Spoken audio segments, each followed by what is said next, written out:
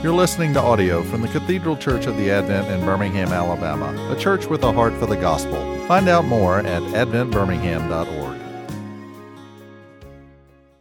Our gracious God and Heavenly Father, we pray that as we enter into your word, that our thoughts would be deterred from things worldly, but that we would set our minds on things heavenly. In Jesus' name, amen. It really is so good to see you here this morning. It's been such a long time. It's hard for me. At the 9:15 service, I began to drink from this glass, and as I began to drink, I wondered, was this from March 15th? It wasn't. Thankfully, the Altar Guild hasn't missed a beat as we gather together. But this morning, we continue through 1 Thessalonians as we near the end. And Paul is talking about things of eternity. Things that may have been on your mind throughout all of COVID about this world, but moreover, the next. And Paul turns his attention this morning to the second coming of Jesus Christ. In our tradition, we celebrate the seasons of the year, and Advent is just around the corner for us. And typically during Advent, we think more about Christmas. The first advent of the Lord Jesus Christ, his first appearing amongst us. And there we have in our window to the left of the communion table, you can see the serene and lovely scene of the babe born to Mary and laid in a manger, and the angels having the conversation over that scene almost in hushed tones. We've experienced that first coming, we've celebrated it. But the advent that Paul is talking about here is the second coming of the Lord Jesus Christ. And if you look to the window to the right of the communion table, it's a totally different scene. Jesus comes not as a babe born into a manger, but as a conquering king. The angels dressed for battle, and he's come to judge the quick and the dead, and to set all things to rights, to destroy sin and death once and for all. Jesus will get the final word. And it's that question of the second coming that the Thessalonians are a little bit anxious about. They're anxious because they're wondering, and you see this back in chapter 4, what about people who have died before Jesus came back? Will their experience of his second coming be somehow diminished because they died before he came back again? Paul's response to them is not to worry about those who have died before Jesus' coming, because they are with Jesus. Their body may lie in the ground or their ashes scattered on the golf course, but they are alive with the Lord Jesus in heaven. That's what Paul says in verse 10. Whether we are awake or asleep, we might live with him. And there will come a day when the trumpet shall sound, and their souls will be united to their bodies, and they shall be resurrected as Jesus was resurrected. And they will stand with us who are alive when the Lord Jesus comes again, and we shall behold him together. Paul says, do not pity them, for they are with God in his heaven. In fact, you should be looking at yourselves, thinking on your own lives, on your own mortality, on your own life in light of Jesus coming again. And so Paul says this morning in chapter 5, I think three things that we need to take note of. The first is the uncertainty around the time of Jesus coming. We know not when he comes. But secondly, the inevitability of his coming, because he will come again. But thirdly, and the question that concerned the Thessalonians and probably concerns us too, what difference does it make that Jesus is coming again? Well, there is an uncertainty about the time of Jesus coming. In verse 2, Paul tells the Thessalonians and us that Jesus is going to come like a thief in the night. We do not know when Jesus will come back again. Even Jesus himself said he knew not the time nor the hour, but that he would return. I feel like it's a little bit like having a home security system. Many of you have one, but how many of you actually use it? I've run into any number of people who have been robbed in the night, and they've said, well, we do have a security system, we just don't turn it on anymore.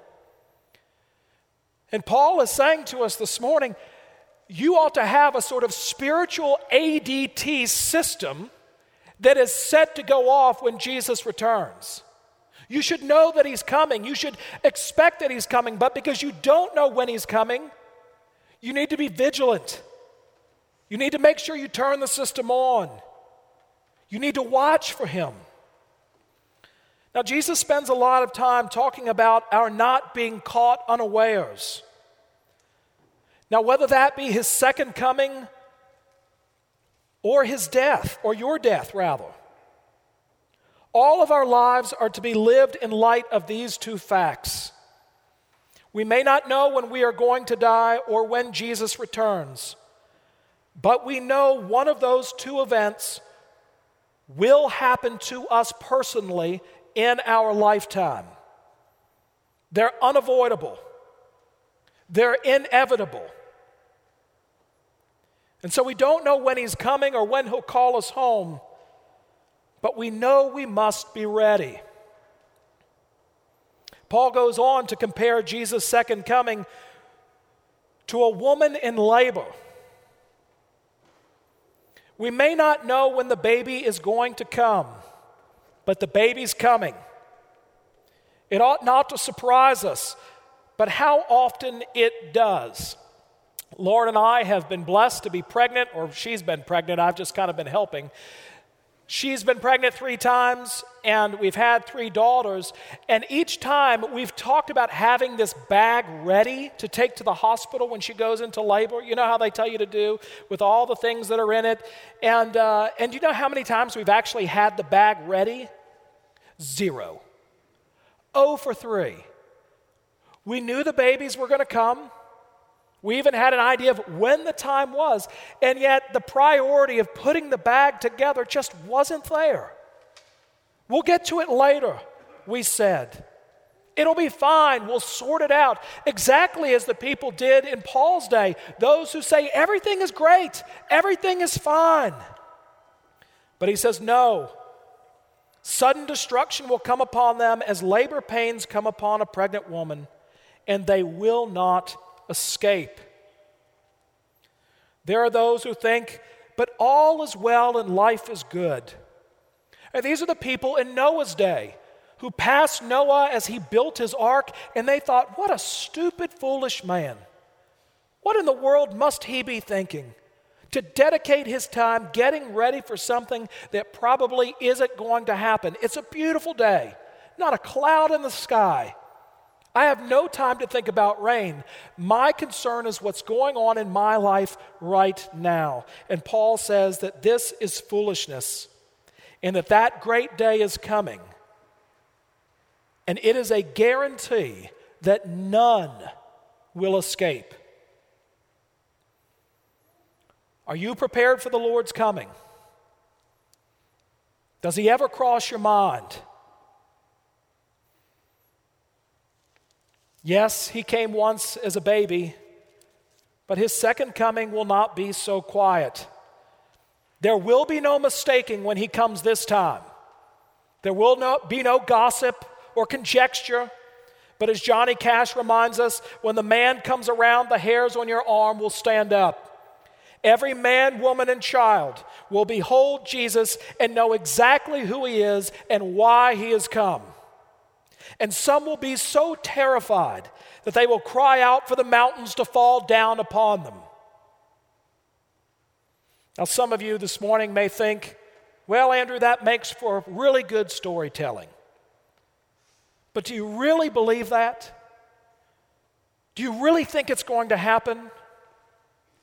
After all, since Jesus ascended, every generation has thought that Jesus would come back during their lifetime. But of course, that's exactly what Paul is saying each generation ought to do. We all ought to live our lives in light of the Lord's return. We should be ready. We should be prepared. And so Paul finally turns to the question, what does this look like to be ready? What does it look like to anticipate the Lord's return? Well, initially he talks about the difference between living in darkness and living in the light. He says those who live in darkness is when you go to sleep, darkness is when you get drunk, but you're not to be like those who live in darkness. Now, the hard thing about this is even though those of us who have put our trust in Jesus Christ are children of light, the fact of the matter remains that we live in a world of darkness. But what the light does is it gives us perspective. It allows us to see things that other people can't see. And so it may be that the world says, let's eat, drink, and be merry. They rarely consider that tomorrow their life may be demanded of them. They really don't countenance that the Lord Jesus is going to return. They're not looking for him on the horizon. And so Paul is saying, where everybody else who's living in the darkness is self-indulgent, is thinking about satisfying their own passions and their own cravings, you live your life differently. And I'm not simply talking about morality. I'm talking about what it means to live life in light of the fact that Jesus is coming back. It changes your perspective on everything. The world looks different. It makes you step back and ask the question, what is my life for? What am I living for? And even if you're not a Christian, you've actually thought that during COVID, haven't you? As you've been cooped up, and we may even see another kind of lockdown with the cases rising. And it's given us time with ourselves to really ask the question, all this that I used to spend my time on, was that really necessary? Have I chosen the greater portion? Did I have my priorities right? Were they ordered in the way that they ought to be? Was my life really bringing about satisfaction? Or was I just spinning my wheels and spending all of my time focusing in on the wrong things? Well, being a Christian means that actually is an ongoing process that we ask ourselves all the time. We don't need COVID for that. In fact, COVID might be a help in us getting perspective, but Jesus is greater than COVID. And he's going to come again and set it all to rights, where there'll be no more sickness, no more suffering, no more dying. And he himself will wipe every tear from every eye. I don't want us to have this idea of the Christian life that we're moving simply from point A to point B on a luxury ocean liner. And we're eventually going to get there, and so it doesn't really matter how we live our lives. God will just kind of carry us there. Now, I do think that God gives perseverance to his saints, that we press on, and those of you who are reading Pilgrim's Progress right now will see that in the life of Christian and Faithful and Hopeful and all others who strive on to that end of the celestial city, and it is indeed God who carries you there. But rather than a luxury liner, life for the Christian is a battleship. You're going from point A to point B, and God is going to carry you there. But while you're on board, you're dressed and ready for action. That's the picture that Paul gives us when he says, "But since we belong to the day, let us be sober, having put on the breastplate of faith and love, and for a helmet, the hope of salvation." We live our here and now in light of eternity. We live our life in light of Jesus' return or his calling us home. He says, what are you doing on this battleship? What should you be doing as a Christian while we wait? Encourage one another and build one another up, just as you are doing. That's remarkable, isn't it? Nothing special.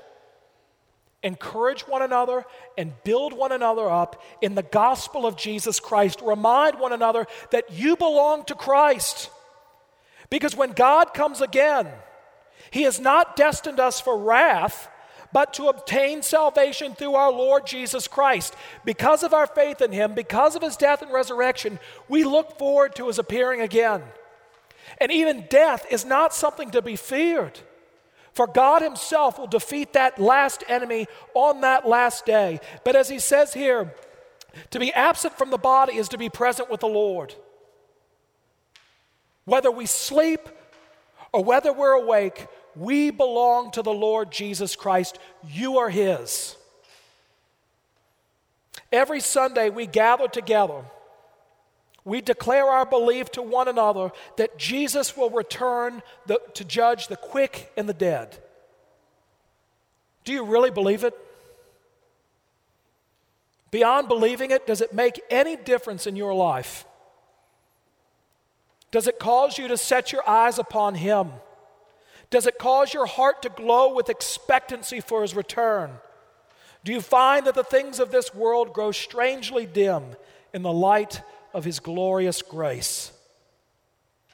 Does it cause you to hold your church family and all other blessings of this life as special?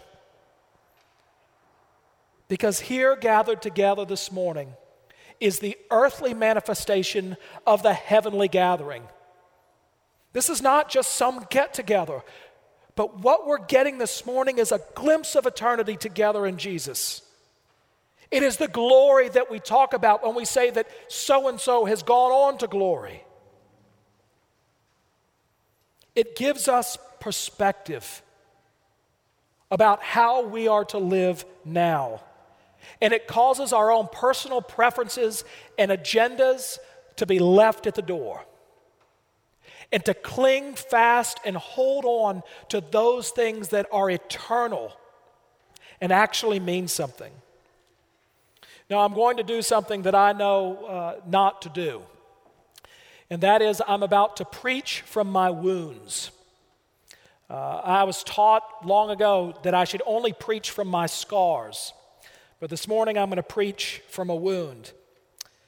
My very elderly grandmother died last Sunday,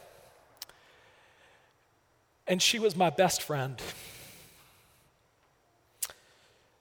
It's strange how that works out, but as she would remind me, I was born old, and so it worked. And death, like any other death of a loved one, gives us perspective on what is important and what's not in life. Thankfully, my grandmother helped me to give me this sort of perspective in life while she was alive.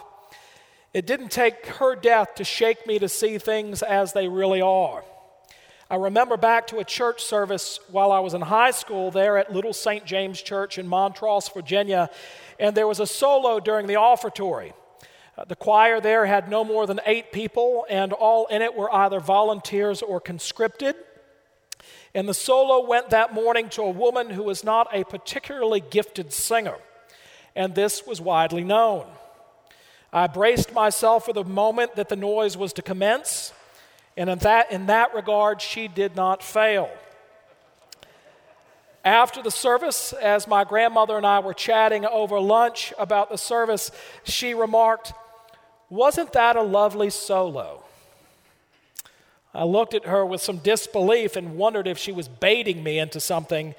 But before I could answer, she said, "Andrew, it really isn't about how well she sang, but did you hear what she was singing? Wasn't it a beautiful message about Jesus?" In light of eternity, in light of Jesus' imminent return, do you find yourself seeing those things that glorify Jesus, that speak of him, that point others to him? Do you find them beautiful? All of our hope, which is different than any other hope that the world offers or any other religion offers, rests in knowing that we will be with the Lord Jesus Christ forever. There's no question about it for those who put their trust in him. The Thessalonians were wanting to know what they ought to be doing. Paul answers, "Set your hearts upon Christ in this world. Let nothing dissuade you. Let nothing take his place. Let Christ be everything to you, so that you might say with Paul, to live is Christ, and to die is to gain." Let us encourage one another with those words and to build one another up in the faith of Jesus. We know not when Jesus will come again, but he is coming. And until then, let us live as those who keep watch and long for his return, encouraging one another, loving one another, until that great day comes. Amen. You've been listening to audio from the Cathedral Church of the Advent. If you live in Birmingham or find yourself visiting, we hope you will join us at one of our Sunday services. Find out more at adventbirmingham.org.